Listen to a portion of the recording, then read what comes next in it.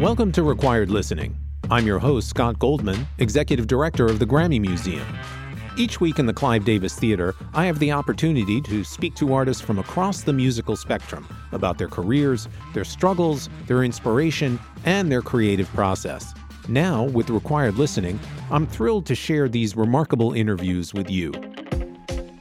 On today's episode, my conversation with Grammy-winning Best New Artist, Alessia Cara. The Canadian singer and songwriter began her journey by putting up unique covers on YouTube in 2011. Those clips ultimately helped land a major label recording contract. As a shy high school student, she started putting up the YouTube videos as a means to avoid having to actually perform in front of anyone. It's quite an art going from performing covers in your bedroom by yourself to performing on the stage at the Glastonbury Festival in front of 50,000 people. She was wonderfully open and aware of where she is as a young songwriter and how much she has to learn as an artist.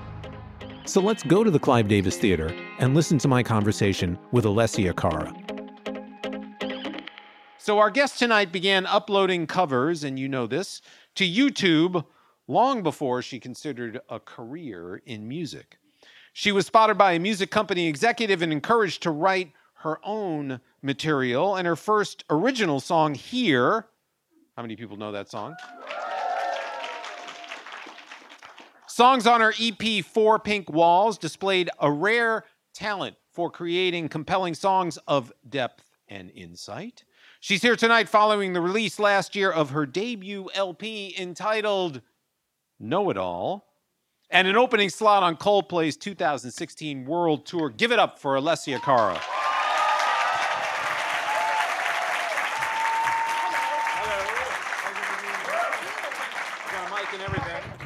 Hello.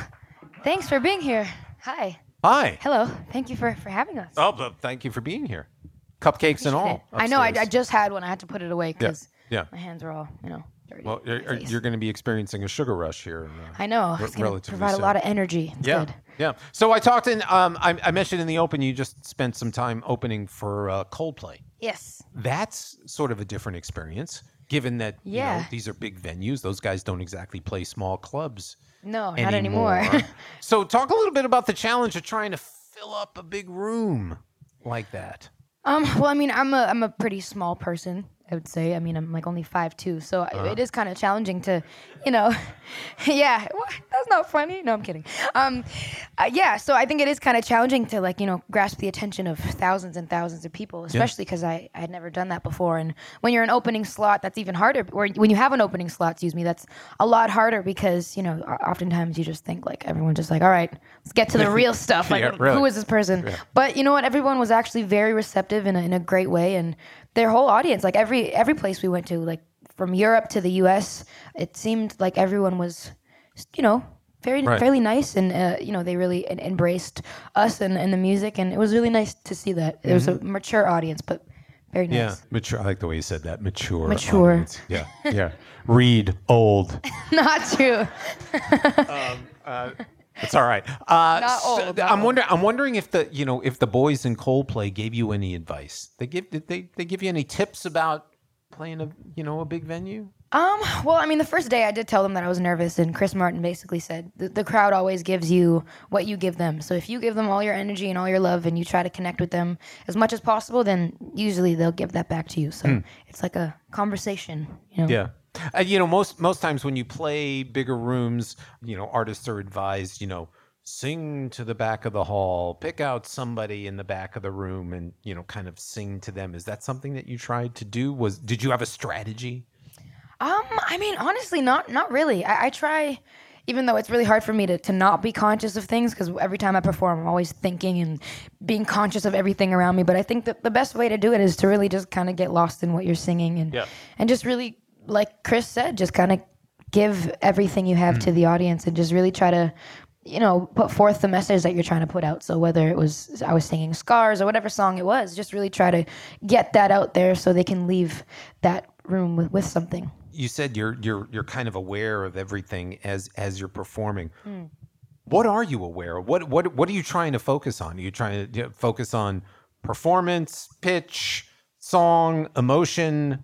I mean, it's a bit of everything, honestly. I'm like everywhere because, of course, part of me wants to make sure that I'm singing all the things right and all the lyrics right and getting the pitch right. But then another part of me wants to connect, and then another part of me is like noticing the cool shirt that the person's wearing on this side, and then it's like I'm just constantly thinking so much. I'm constantly always thinking, but I really try as much as possible to only think about what I'm putting out there and what I'm saying. Yeah. But of course, it's hard sometimes because you want to give a good performance. You played an iconic festival in the UK, Glastonbury. Yes, yeah. Which is maybe the Mac Daddy of all festivals. Yeah. Tell us about that experience. That was awesome. I mean, of course, that's like, I'm sure many artists can say the same thing, that's one of the goals for sure. And the UK is such a prestigious place, especially for music and stuff like that. So it was really awesome. And there were so many other great acts there. And it just felt really cool to be a part of that. And I was really shocked at the amount of people that actually came out and were singing along. And it was crazy. I had the Wellington boots on. Apparently, Nice. we're supposed to yeah, have well, them. that's a big deal. Yeah, Because so it gets muddy. Yeah, exactly. Yeah. It was so muddy and rainy, but it was awesome. Yeah, I couldn't have worn those. That would have been, I would have messed them up. I mean, so I definitely did. And they were taller than me too. They were like up to here. They looked like knee-high or like thigh-high boots on me. So I've done a little, kind of reading a little bit about your backstory, and it comes out kind of repeatedly that early on, certainly as you were, perhaps learning how to play guitar and covering some songs maybe in your bedroom, that you're kind of shy. Yeah, I mean, I definitely was a lot more than I am now. I still sometimes am, but I mean, definitely growing up, it was a lot harder for me to, share my ideas and be creative and even just sing in front of my own parents. Like I was very, very shy, and I protected that side of me a lot. And I'm not really sure why. I think maybe it was just the fear of not being good enough or failing, or just, when something's that precious to you, it's always really scary to give it away and to just lay it out there. But I think I'm hopefully a lot better than I was. And I mean, I performed many places now, and I think it's a lot easier to do that because I've seen thankfully, the positive reaction I've received, and so now I know that it's not that scary anymore. It's in fact a really great, powerful thing to be able to do that. So I'm lucky. And I'm wondering though, what was it that possessed you to start putting covers up on YouTube? Especially given that you were, kind of shy. Yeah, well, I think that's actually the reason why I did it, because I could not sing in front of a group of people in real life. And so I thought, if this is a dream of mine, how am I going to overcome this fear of singing for an audience? So I thought the closest thing to singing for an audience was doing it in a way that I didn't have to actually be in front of them. And so I thought, YouTube, use my resources as a millennial. I have this great thing called the internet that I could use.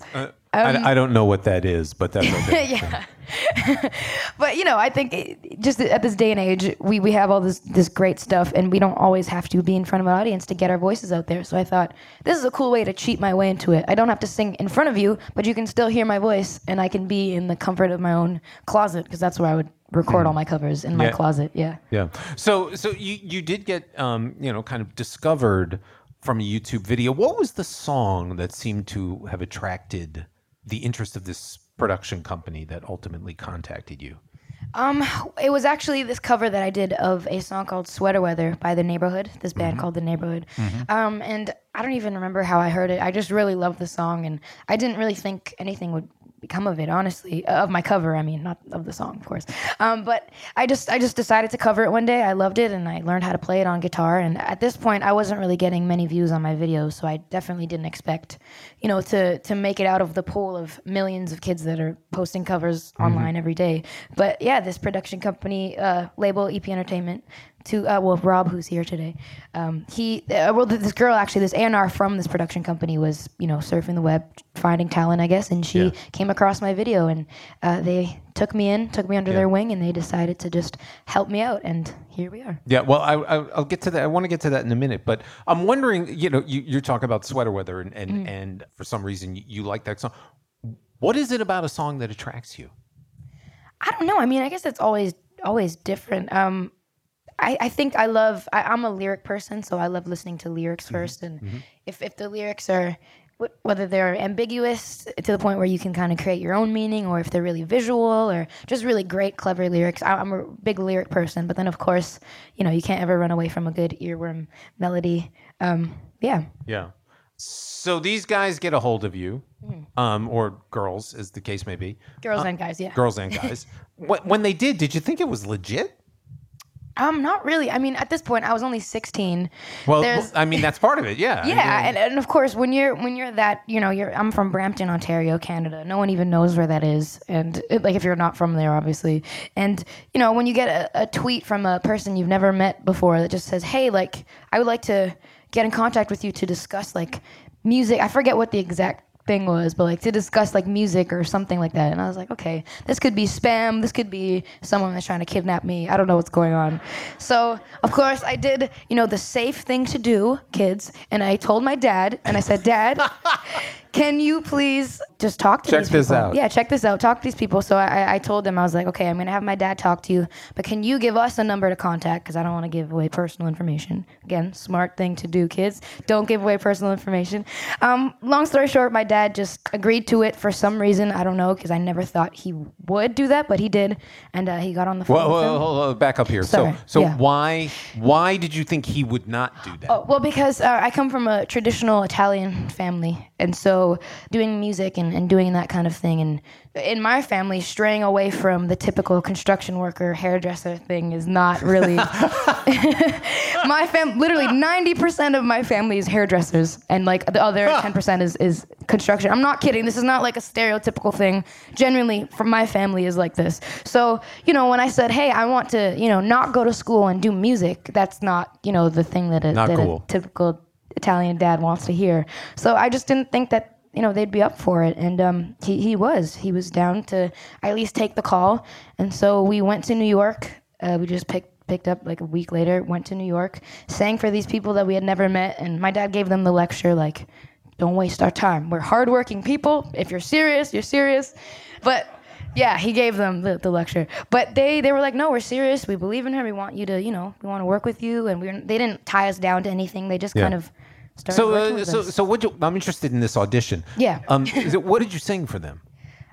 What did I sing? I think I sang Mirrors by Justin Timberlake.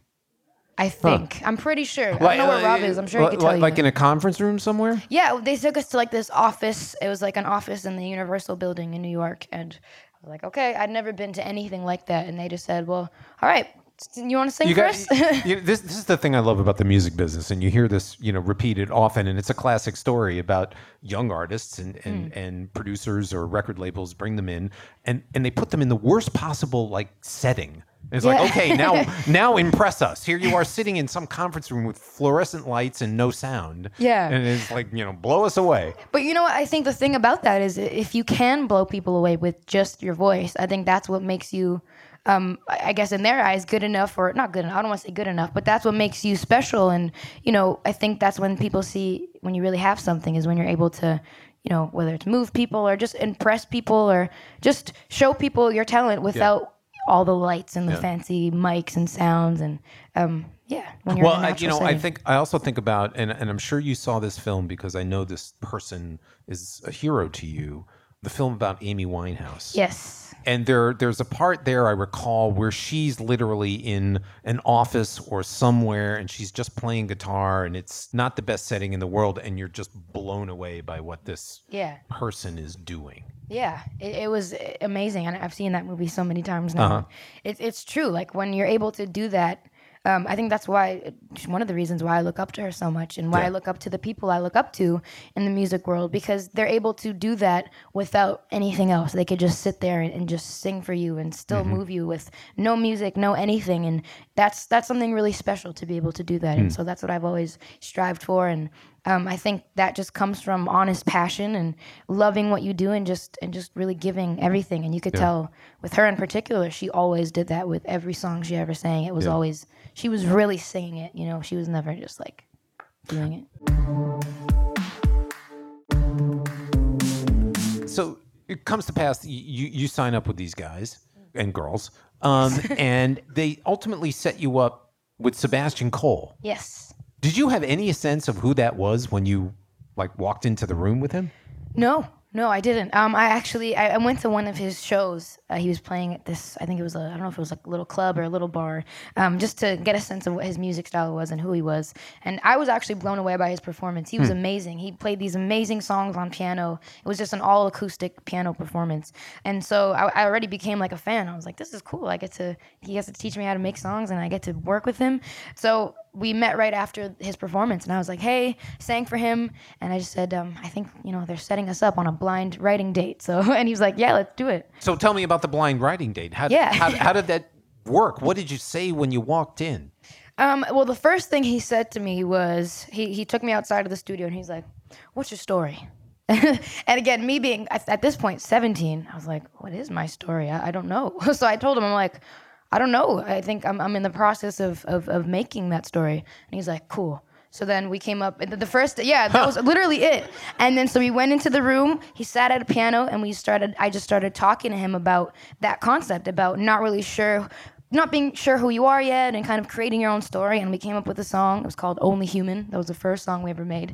And from that point on, that's how we started writing every single song. It was just me telling him something and we would just keep talking until a song was made.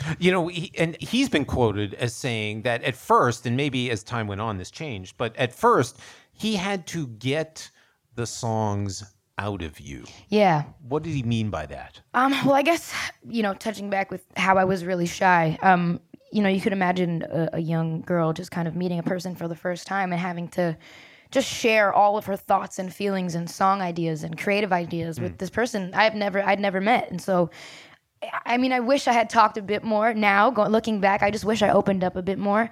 But in the process. Looking back now. But he definitely did have to literally pull things out of me sometimes. Not literally. Why am I saying literally pull things? Nothing like that. But he had to pull things out of me to really get another good caution songs. to young artists. Don't let producers pull things don't let out anyone of you. pull anything. Nothing out of you. It's not a magic trick. Don't. You won't get any good songs out of that. Maybe a lawsuit, but no good songs. He had to, just get these songs out of me because I was so shy and he would just be like, what'd you do today? Like, nothing. And I just wouldn't say anything because I was so shy. So he would have to ask me questions, kind of like therapy for me to open up. Got it. But then by the end, I was good. And now it's like every time we talk, it's always like free. But you're blabbing now. Now I talk too much. Blabbing. You can tell by now. Yeah. See, You're pretty good at it. Actually. Thank you. Yeah. I'm good at talking a lot. Yeah. Yeah. Good Thanks. talker. So I also read that as you're making this record, you were sneaking off from school to go to these recording sessions. Yes. Not telling anybody. Not telling anybody. If it were me and I was your age, I would have been blabbing to everybody in creation that, I'm going off to make a record. And you didn't do that. Why? I didn't do that for a couple reasons. I think, I think I was the type of student in high school. I just wanted to remain anonymous. I just wanted to get it over with, to be honest. And I knew, especially in my school, it was kind of a small school, and word would get around. And I just didn't want to be known as that girl who was the music freak who would go, and record songs after school. I just didn't want people to know that side. And also, I think, again, I didn't know what was going to become of it, and I didn't want to just start saying hey, I'm going to make an album and get signed, and then nothing happened. So just a couple of different reasons. I just wanted to keep that side private. Yeah. So I know you said Only Human was the first song you guys wrote, but Here was pretty early on. Am I right? Yeah, it was the fourth, if I'm not mistaken. Third or fourth. So tell me a little bit about that. What was Sebastian's reaction to that song? So after we were finished, we were all just kind of this is pretty cool. And I think all of us were kind of feeling the same thing, but none of us wanted to be the one to say we have the song. So we were all just this is good. We didn't want to say that. So I think we were all just this is good. And I was like, yeah, this is cool. But I think all of us were just kind of and then every once in a while we would, as we were making the album, he would kind of say to me I don't think you know what's happening here. And I'm like, I think I know, but I don't know. But so it was always an unspoken thing. But we all, I think, had that mutual feeling of we have something here. This is the one. Well, at least I felt that way. Mm-hmm.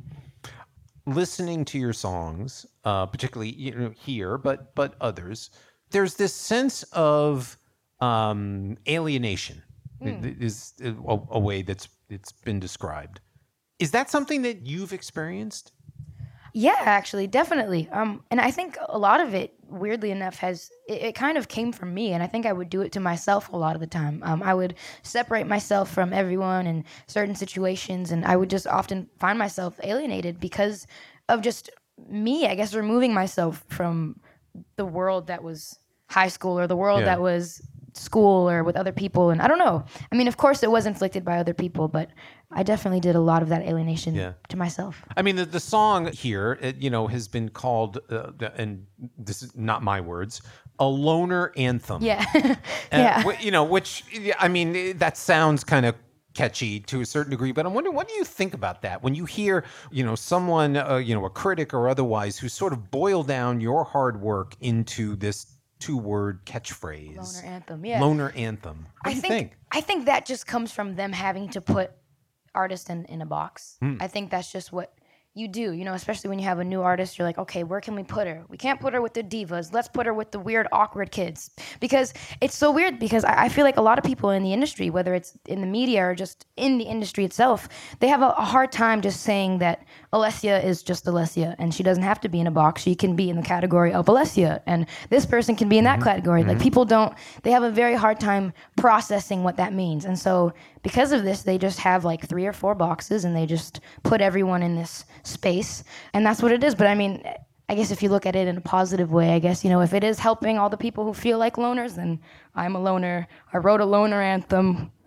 I'm good. Moving on. We're all loners. Yeah. You know what I mean? You got to look at it in a positive way. But I think that just comes from them not knowing where to put me, which is weird. But I mean, were you at all concerned that it kind of paints a one-sided picture of you? That I mean, you are, as an artist, much more than a loner anthem. Yeah.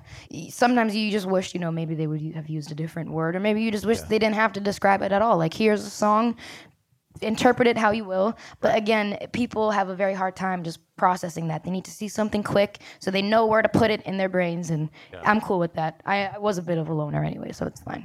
So in the song, you describe yourself as an antisocial pessimist. Yes.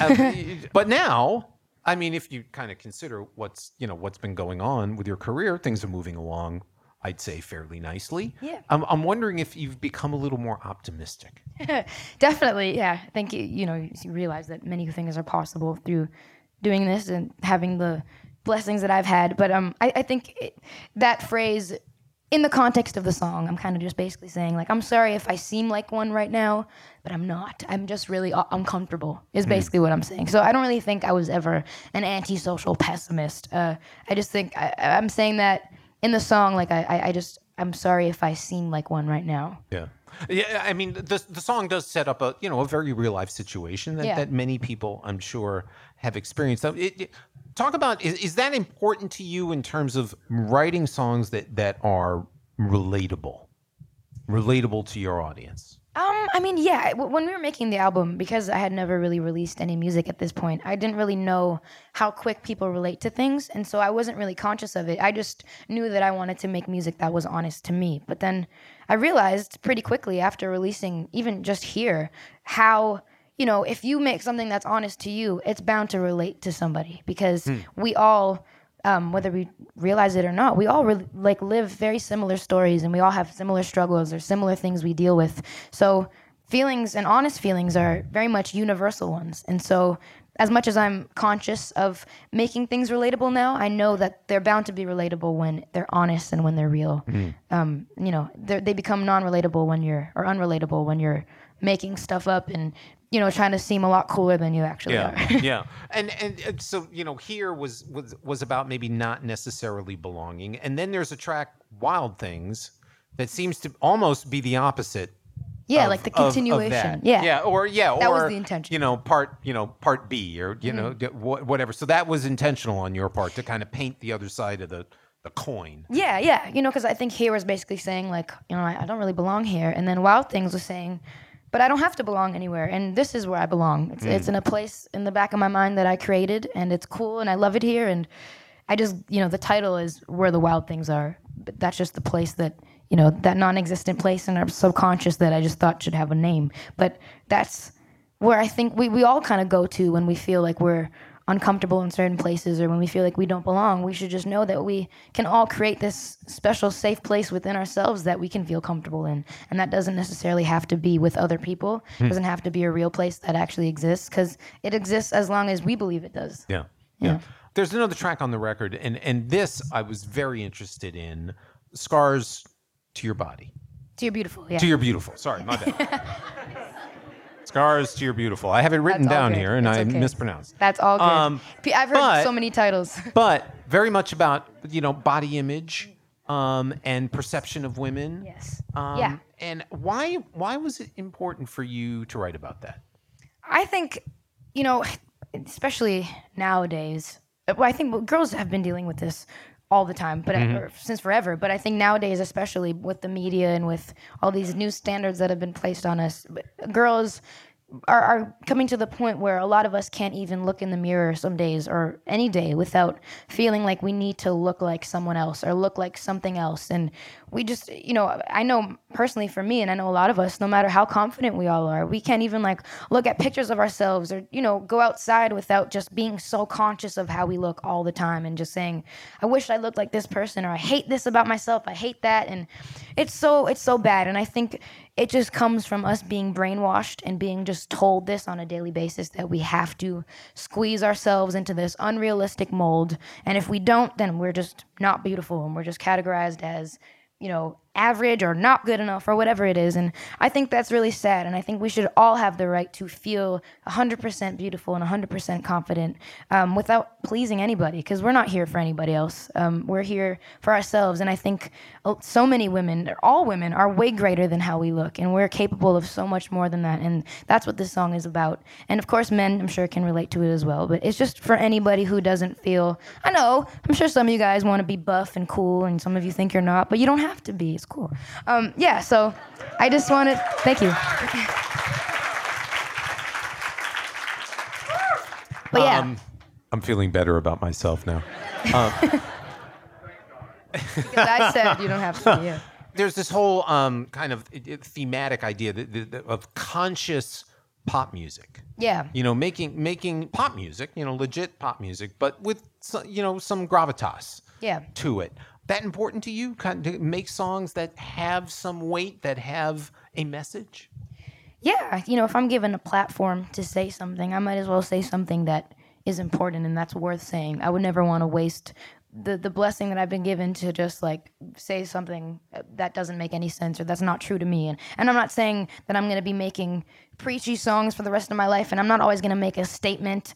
Sometimes I'll just make songs about what I'm feeling, but as long as they're honest to me, and as long as I feel like I'm putting out a good message and making people feel like they're not alone, then I'm doing my job properly. And I guess there is no proper way to do it, but the way that I would feel most fulfilled is if I'm speaking for people who don't always have a voice, because a lot of us don't. And so if I have a voice, and if someone up there or whoever decided to give me a voice, I might as well use it for other people as well. Yeah. So we were talking upstairs briefly. I asked you if you had, started thinking about record number 2. Yeah. And don't take this the wrong way. So you wrote record number 1. Basically it was written by someone who had not at that point been touched by celebrity, let's say. Yeah, true. Now, here you are, X number of months or a year later, and you're thinking about writing record number 2, and a lot of things have changed in your life. And I'm wondering, is it going to be different for you to sit down and try and make a record now that you've had this experience? I think, it'll be pretty different, because in this space of a year and a half, I've sort of been feeling things that I've never felt before. And I don't even know I think I find myself doing the thing that the people do, is what box do I put this in? What feeling do I put this in? And I'm having kind of an interesting time putting those feelings into words and figuring out what it is that I'm feeling and how I can describe it.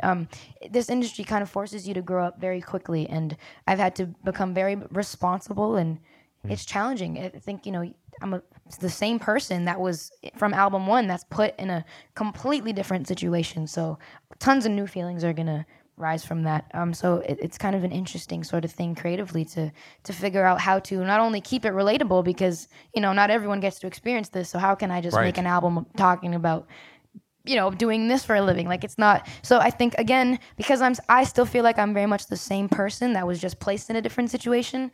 People are bound to relate to it because we all sometimes feel isolated. We all sometimes feel scared or excited, of course, happy, and very normal feelings are coming out of my abnormal situation. I'm just figuring out how to say them and how to turn them into music. Yeah, you've had the chance, obviously, to work, with people like Sebastian Cole. You've had the chance to watch people like Chris Martin kind of do what they do. And I'm wondering what you've learned in the process.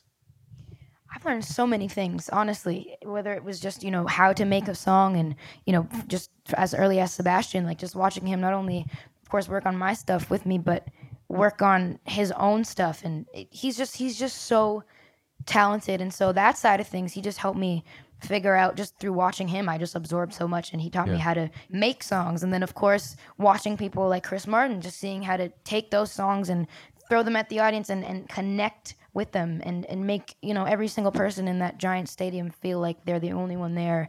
Just, I think through observing, I've learned so much about what it means to be a creator and what it means to take those creations and put them out into the world and doing it in the right way so that people can really just feel like you're with them and that they're with you, So I'm just really lucky that I get to sit back and watch all these people and like absorb. And I'm so young, so I have a lot of room to, of course, make mistakes, but I also have a lot of room to learn. So very lucky. So fair warning, we're going to ask for a couple of questions from the house here in just a minute. But we talked earlier about Amy Winehouse, yes, and her kind of influence on you. What was it about her that moved you? So many different things, honestly. Again, going back to what I said about her just being able to sit there and move people with just her voice or with her guitar. And I think another thing I loved about her, or still love about her, is that she was just so unapologetically herself and real, and no matter what she said. And if you listen to her songs, all of them are like very unfiltered, very real, and a lot of them she talks about, doing things like cheating and her being at fault, but she wasn't afraid to fail, and she wasn't afraid to admit when she was being human. And I think that's something that is not always around or not always present, especially in the music industry or in the media entertainment side of things. And so it's just really refreshing to have artists like her who just really said it how it was and was unafraid and unapologetically herself. What other artists have moved you? I'm really big on like Lauryn Hill, the Fugees, the Black Eyed Peas. Yeah. Who else? Pink. I really love Rihanna, because if you look at Rihanna, yeah, she's amazing. She just again, so unapologetically herself. She doesn't care. She is who she is, and she kills it, and it's awesome. So it's really nice to see confident women just doing what they do. Yeah, and you say that, and we talked a little bit about putting out positive messages, and I'm wondering, even at a young age, do you see yourself as a role model? I mean, I don't necessarily see myself as one, because I'm, probably a lot younger than a lot of the people who listen to my music anyway. So if anything, they could probably teach me about life. But, at the same time, if people see me as a role model, and if people see me as someone that they connect to, and that's someone who can help give them advice through my music, then, I mean, it's on you if you want to take it or not. I'm not saying I'm right. I'm just saying this is what I think I've learned in these 20 years of living. And if you think that it's right, and if you think it's helped you, then I'm happy to be a role model, I guess. You got to perform, spend a little time perhaps with Taylor Swift. Yeah. And, she has a remarkable relationship with her fans and her audience built up over years. But she really does have this kind of unique relationship with a very large kind of worldwide audience. Is that something you aspire to, is kind of building that ongoing relationship with fans? Yeah, absolutely. And I think the reason why her fans have stayed with her all this time, again, is because she's one of those people who just put out honest music. And people don't ever forget that, and people don't ever lose that connection once you make it with them. And she's always been so great at just being honest and real with her fans and with her music. And if that's something I can do, that would be awesome, because I'd rather have fans for that reason and for the right reasons than just because I have a catchy song or I wear cool clothes or whatever, because I definitely don't. These are like really old. You made a very difficult decision. You were at a fork in the road. It's like music, college. And you decided to go with music. A scary road, yeah. Yeah. Which you actually said was kind of, you went with your gut. Yeah, for me it wasn't scary. I mean, well, not that it wasn't scary. It was easy for me to say, this is what I want to do. Yeah. I'm wondering if have you made other gut level decisions, since then, where maybe it wasn't necessarily would have been considered the right way to go, but you went with your gut. Yeah, all the time, pretty much. I mean, because if you make decisions with your brain, it might fail you. If you make decisions with your heart, it might fail you. But if you make decisions with your gut, I would say, I don't think it ever fails you. If you really know deep down what the right thing is. And I mean, sometimes it's not about like predicting the future. It's just about what feels right for you and what you know is going to make you the most comfortable. Yeah. So every decision I make, even if it's a small one or something as big as like what single should I put out, or what should go on the album, or what album should I put out, or I think it's always important to go with your gut. So honestly, every decision I made, from all the singles I put out, everything I put on the album, everything has just always been just what feels right in my gut. Yeah. So we'd like to take a question or two from the assembled throng here. Yes, right here. So you're playing for Jingle Ball on December 2nd? Yes. Are you excited to see like other musicians and their different stylings, I guess? Yeah. Jingle Ball, December 2nd. Jingle Ball. Yes. The question was, are you excited to see any other artists? Absolutely, yeah. I got to do Jingle Ball last year, and I got to see all these other artists play like almost every day. So I would go out and just watch them. And it was cool. It's like you're touring. You literally are touring with a bunch of other people. And a lot of the artists this year are some of my favorites. So I'm excited to see. Who's who? Like, name one. There are a bunch. Like, okay, who? I'm into Tovlo, I'm into Ariana Grande, I'm into Justin Bieber. Everyone I think Bruno Mars is also playing a couple, and he's like incredible. I'm into Bruno Mars. Everyone that's honestly playing is really great right now. So yes, right here. Going back to like how you see yourself as a role model, like with Scarred being your new single and stuff like that, like obviously a lot more like women and girls look up to you, but like how do you manage to like stay so humble, like, and how do you like kind of stray away from not getting that mentality of like being a star? Oh, thank you. So the question for those who didn't hear, can you guys all hear? How do you maintain kind of your even keel? I think for me, I mean, of course, the one thing I know, as cliche as it sounds, keep the right people around you 100%, because it's so important in this world of music. But also for me, I honestly have never been interested in fame or that side of things. I actually get scared of it. I don't enjoy the attention when it's not on the music. And so I try to just stray away from it as much as possible. And it's just easy for me to not get a big head about it, because it's not something that I want. So I'm just like, no, just only on the music, please. Like nothing about, you know what I mean? So I'm always like staying away from that stuff. In the back.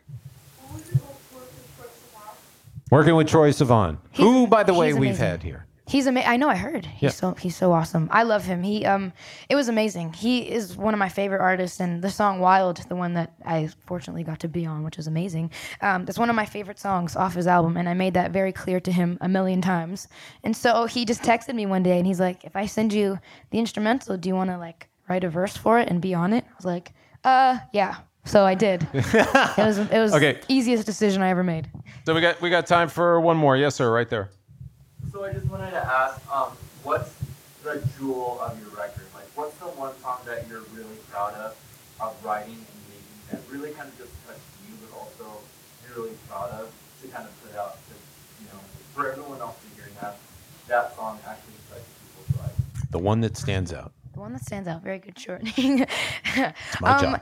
Good question. I think for me, I mean, I'm proud of all the songs, but I think for me, the one that's always kind of close to my heart for a couple reasons is For Pink Walls. First of all, because it was the first song that I ever really wrote by myself completely without anyone. And that was really important for me to do because, again, just coming from someone who's never made music to, learning from Sebastian and just seeing him work and stuff, I just really wanted to be like, okay, I'm going to try this on my own. And I did, and it was on the album, and I was really proud of it. And I think also what I'm talking about, I'm basically talking about, starting off life in my 4 pink bedroom walls, staring at those same walls and aspiring, to do all these things and aspiring to be all these different things, and just having that doubt in the back of my mind that I wasn't going to be able to do it.